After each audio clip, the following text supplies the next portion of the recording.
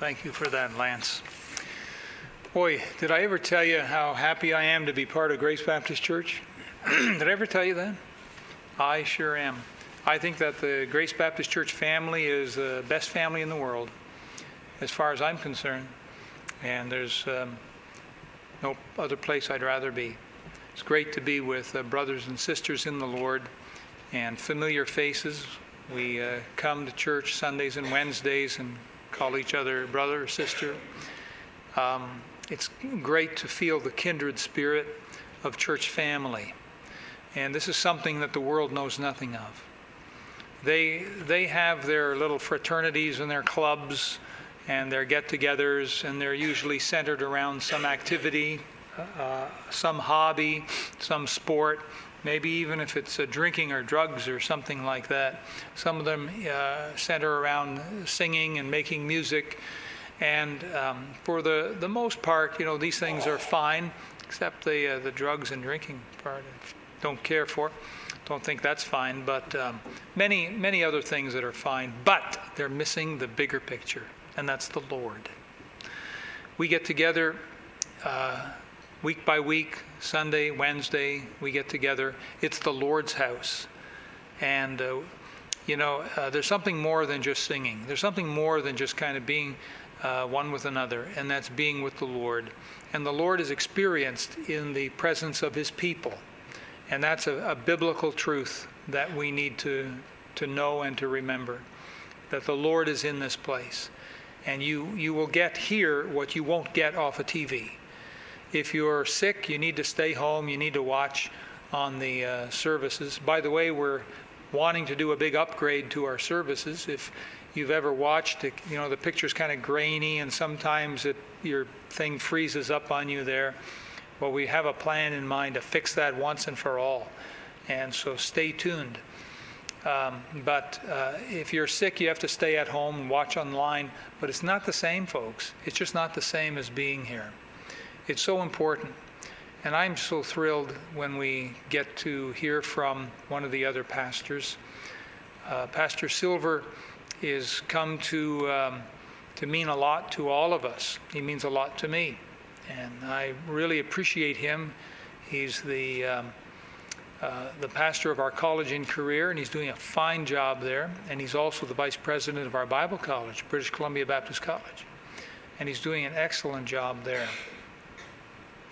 And so it's our privilege to hear from our dear brother and hear the message God has laid on his heart. So Pastor Silver, you come now and preach to our hearts. Thank you, Pastor.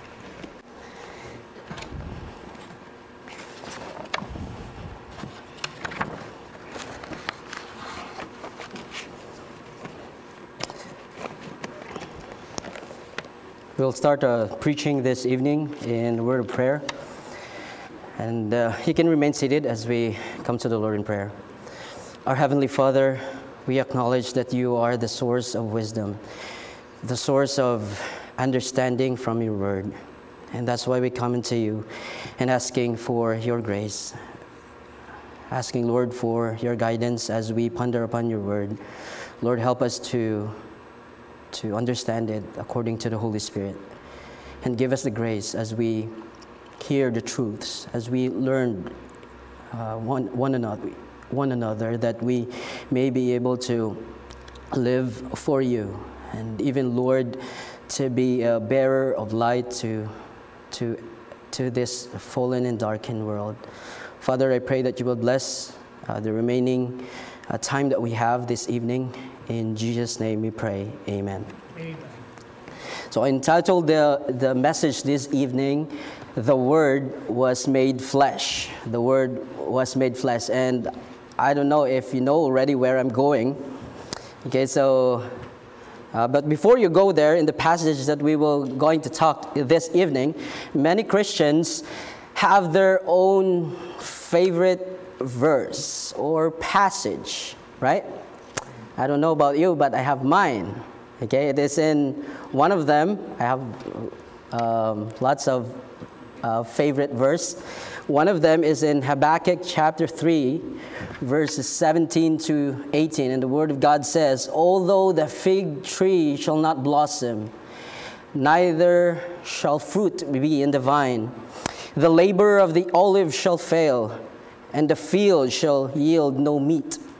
The flock shall be cut off from the fold, and there shall be no herd in the stalls. Yet I will rejoice in the Lord.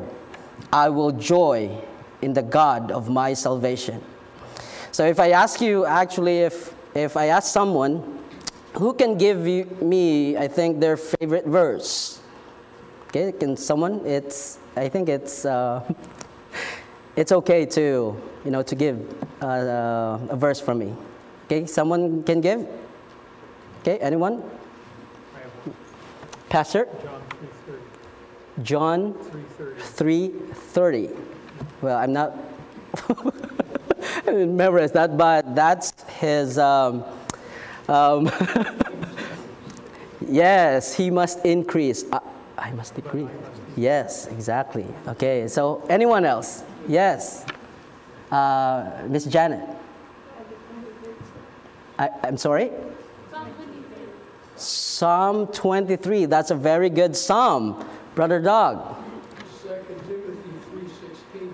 Okay, so all scripture is given by inspiration of God. So we have, I think, all of us and most Christians have their favorite passage, and even so favorite that we sometimes make it as an own life verse. I remember during when I was growing up in the church,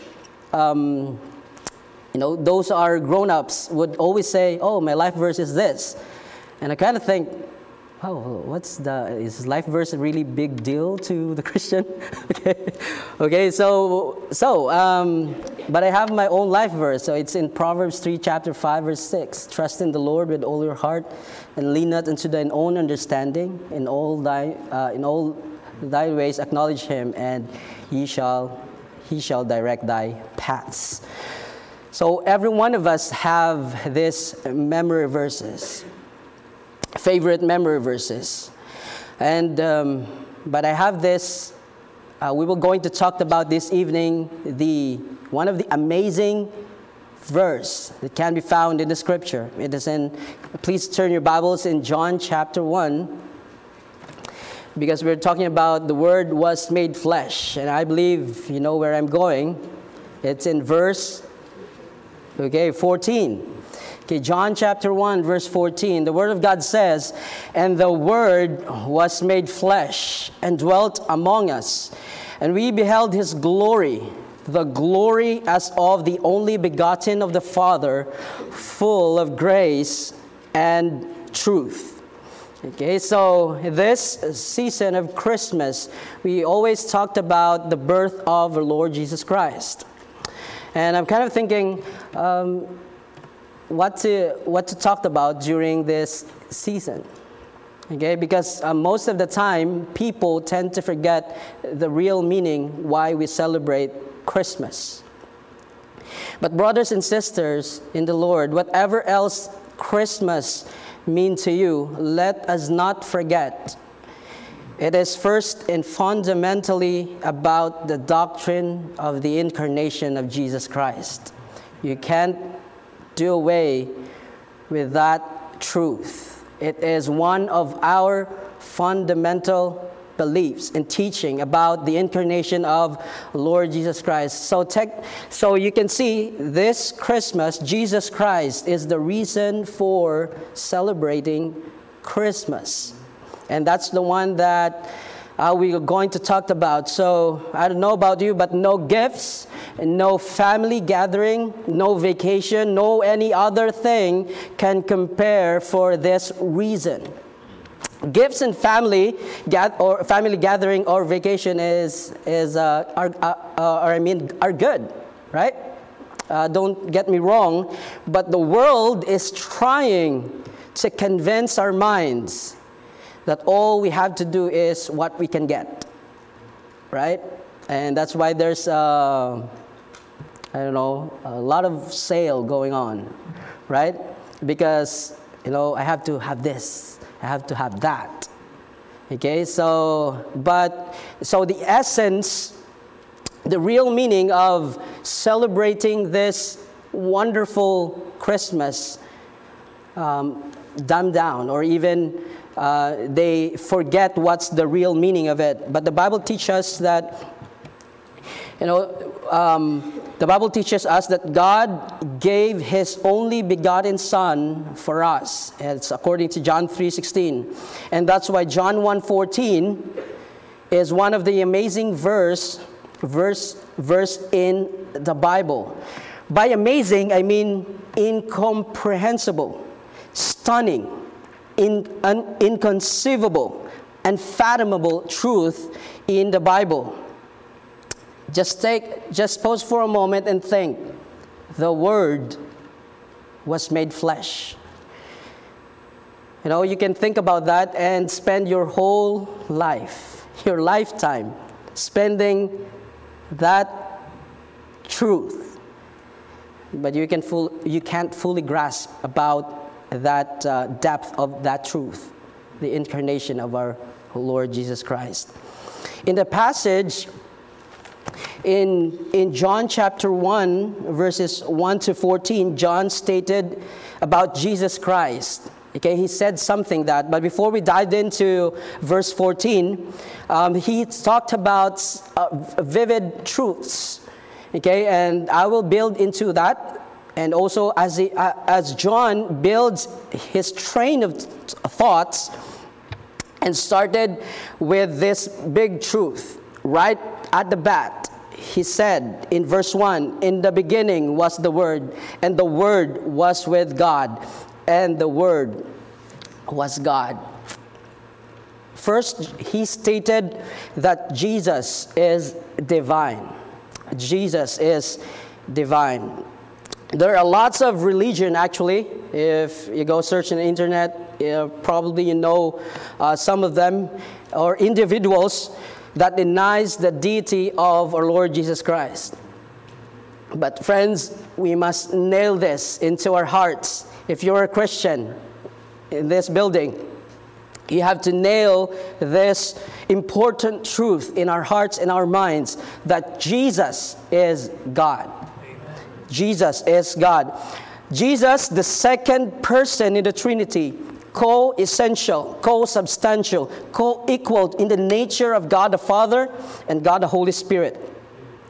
So I must be bold, probably, if you agree with this, the statement that it is impossible that a person can get saved without acknowledging and believing that Jesus is God. But you say, I thought that the saving is just about faith. Yes, it is about faith. Faith in the person of who God is and His finished work in the cross of Calvary. That's why the person gets saved, because of that faith. Jesus said in John chapter 10, verse 30, "I and my Father are one." Colossians chapter 2, verse 9, For in Him dwelleth all the fullness of the Godhead bodily." 2 Peter chapter 1, verse 1, "Simon Peter, a servant of an apostle of Jesus Christ, to them that have obtained like precious faith with us through the righteousness of God and our Savior, Jesus Christ." Now we can talk about all the other verses. There's a lot of verses that talks about the deity of our Lord Jesus Christ. So it's undeniably. Now you cannot deny that Jesus is God. Okay, so people will try to convince you, even the world will try to convince you about, we came from, explosion or things like that. And even other teachings that drives us away from the truth that Jesus is God. So let us not forget about that really profound doctrine of the deity of the Lord Jesus Christ. But also you can see there in secondly, not only he stated about the divinity of Christ, but also you can see in the first 14 verses in chapter 1, he stated that Jesus is the light. Okay, Jesus is the light. Verse 4, "In Him was life, and the life was the light of men. As we go on in verse 9, that was the true light which lighteth every man that cometh in the world. Let us not forget that with the world without Christ is in darkness. The world without Christ is in darkness, without purpose, without hope. Have you been into, I've been in a certain cave, and you know, when you enter into a cave, there's no source of any light. And if you try to turn off your phone, pitch black. Pitch black. But then as you go and cross through that cave, at the end, you will see a light. Right? And how do you feel when you see that? It's like relieving. It's like hope. Oh, there is life there. So it comes when Jesus Christ, when the Bible says that He is the light, is actually with that light comes with life and hope. Life and hope. The Bible says Jesus Christ, He said even unto His disciples, John 14:6, Jesus saith unto him, I am the way, the truth, and the life. No man cometh unto the Father but by me. Okay? I heard people would say, oh, you have a good job. You have a good career in life. You have a nice house, nice car. Everything is going on, but you lack something. Okay, lack something. It's, Jesus Christ. But for me, I think there's a mistake there. There's a mistake there. Why? Because you have this. Even you have all. Because the gospel says, even if you gain the whole world but lose his own soul, you are nothing. A person is nothing without the Lord Jesus Christ. Let us say, we can restate that even if you don't have everything, but you have Christ, you have everything. But if a person has everything here on earth, but he has no Christ in his life is nothing. He will go into hell.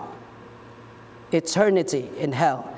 And that's why, when you read the Gospels, always the Lord Jesus Christ would always encourage us that lay not your treasures here on earth.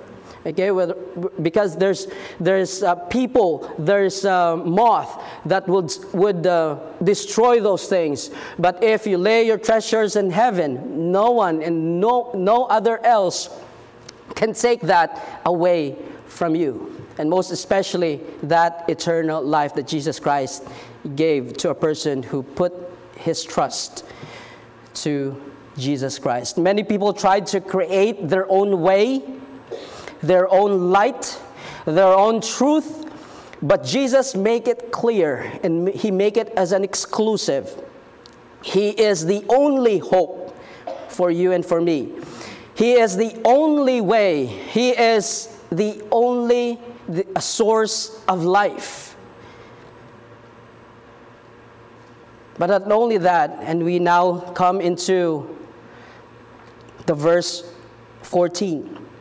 Thirdly, first he talks about the divinity of Christ. He talks about Jesus is the light. But then third, he stated that Jesus is the incarnate one. So I'll read the verse again. In the Word was made flesh and dwelt among us, and we beheld his glory, the glory as of the only begotten of the Father, full of grace and truth. I want you to notice something with me. Okay, let's do an observation. So if you have your Bibles, you are now actually in chapter 1. So go to verse 1, and we will compare verse 14. verse 1 and verse 14. Note the contrast. In John chapter 1, the Word of God says, in the beginning was the Word. So John 1:1 talks about the Word was. Okay, so I thought I pray that you will get the contrast with regards to this. In John chapter 1 verse 14, the Word of God says, was made. The Word was made. Okay? Another one is in John chapter 1 verse 1, the Word was with God. With God. Whereas in John 1:14, and the Word dwelt among us. Dwelt among us. In John 1:1, the Word was God. But in John 1:14, the Word was made flesh. The Creator, eternal, unchanging God was made flesh and dwelt among us. Have you ever tried read this passage? And, just pause and think about the richness of this truth. Amazing. It's really amazing. So we must understand that the Word didn't pretend to be a man or play as being human. The Word was made flesh, the Bible says. The Word did not beam down in full bodily form. The Word did not enter into flesh, as if to suggest that there was a man, right, or a human being in which the Word, or Jesus Christ, made entrance into that man. It doesn't state it there. The Bible doesn't say the Word dwelled or abided in human flesh. What John means in that is that the eternal Word, Jesus Christ, God the Son, entered into this world being born as a human being. What means by that? John speaks about the incarnation of Jesus Christ. Okay, the significance of the incarnation is that two distinct nature, divine and human, are united in one person. Who is he? Jesus Christ. Jesus is not two people, right? Jesus is not two people, that God and man. He is one person, God-man. God-man. He is not schizophrenic. He is not. When the Word was made flesh, He did not cease to become the Word, to become God. He did not cease to become God. The Word veiled, hid, and voluntarily restricted the use of certain divine powers. That's what it means when it comes to the incarnation of Christ. God cannot cease to be God. He did not commit, we call it divine suicide. Jesus Christ is God, man. God, man. When the Word was made flesh, He was, and also when we talked about His, humanity, when the Word was made flesh, He was made flesh forever. Remember when Jesus Christ resurrected? Thomas is not there in the, we call it prayer meeting. He was absent. I don't know where he went, but when He came back, He was there. Now He is there. And notice that Jesus Christ is actually resurrected, right, during the time. And if Jesus Christ ceased to become human, can Thomas really touch Jesus Christ? No, he can't. Because the God divine is the Spirit, right? If He ceased to be human, He cannot touch Him.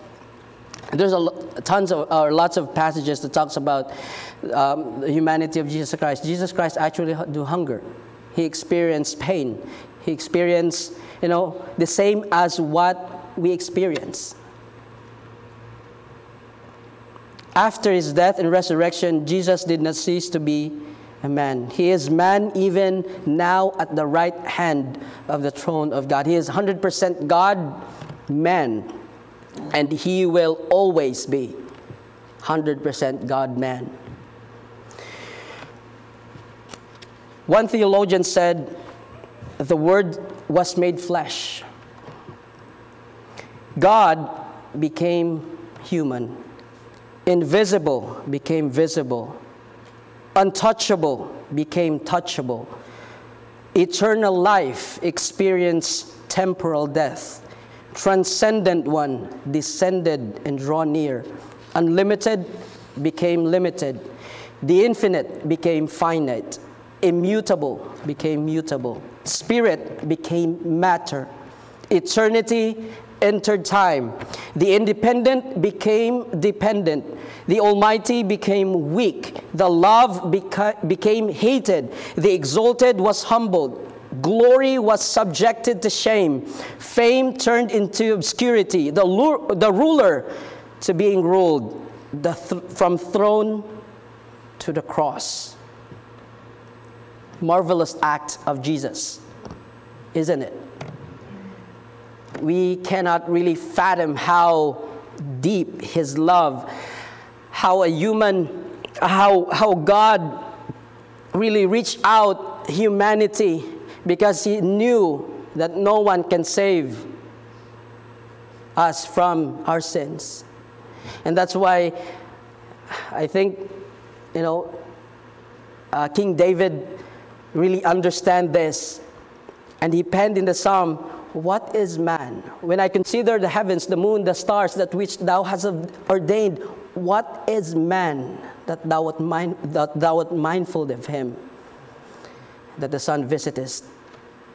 Okay, so it's really amazing how the Lord, how Jesus Christ, how God was made flesh. He did it all. He did it all.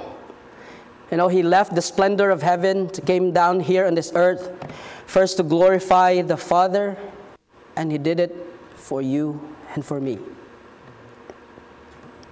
His incarnation is one of the great expressions of His love toward us. The Word entered the depth of human ugliness, human weakness, human humiliation. Romans 5:8 says, but God commendeth His love toward us, and while we were yet sinners, Christ died for us. He didn't wait that people will search Him, because He knew in our sinful flesh, no one will seek after God. John 3:16. Okay, a very familiar passage to you. For God so loved the world that He gave His only begotten Son, that whosoever believeth in Him should not perish, but have everlasting life. Let me encourage you this, as we celebrate this wonderful season of Christmas, as you gather with your family, okay, this coming Christmas, meditate on this truth concerning Jesus' deity, that Jesus is the light, and Jesus is the incarnate one. The Word was made flesh. Let us pray.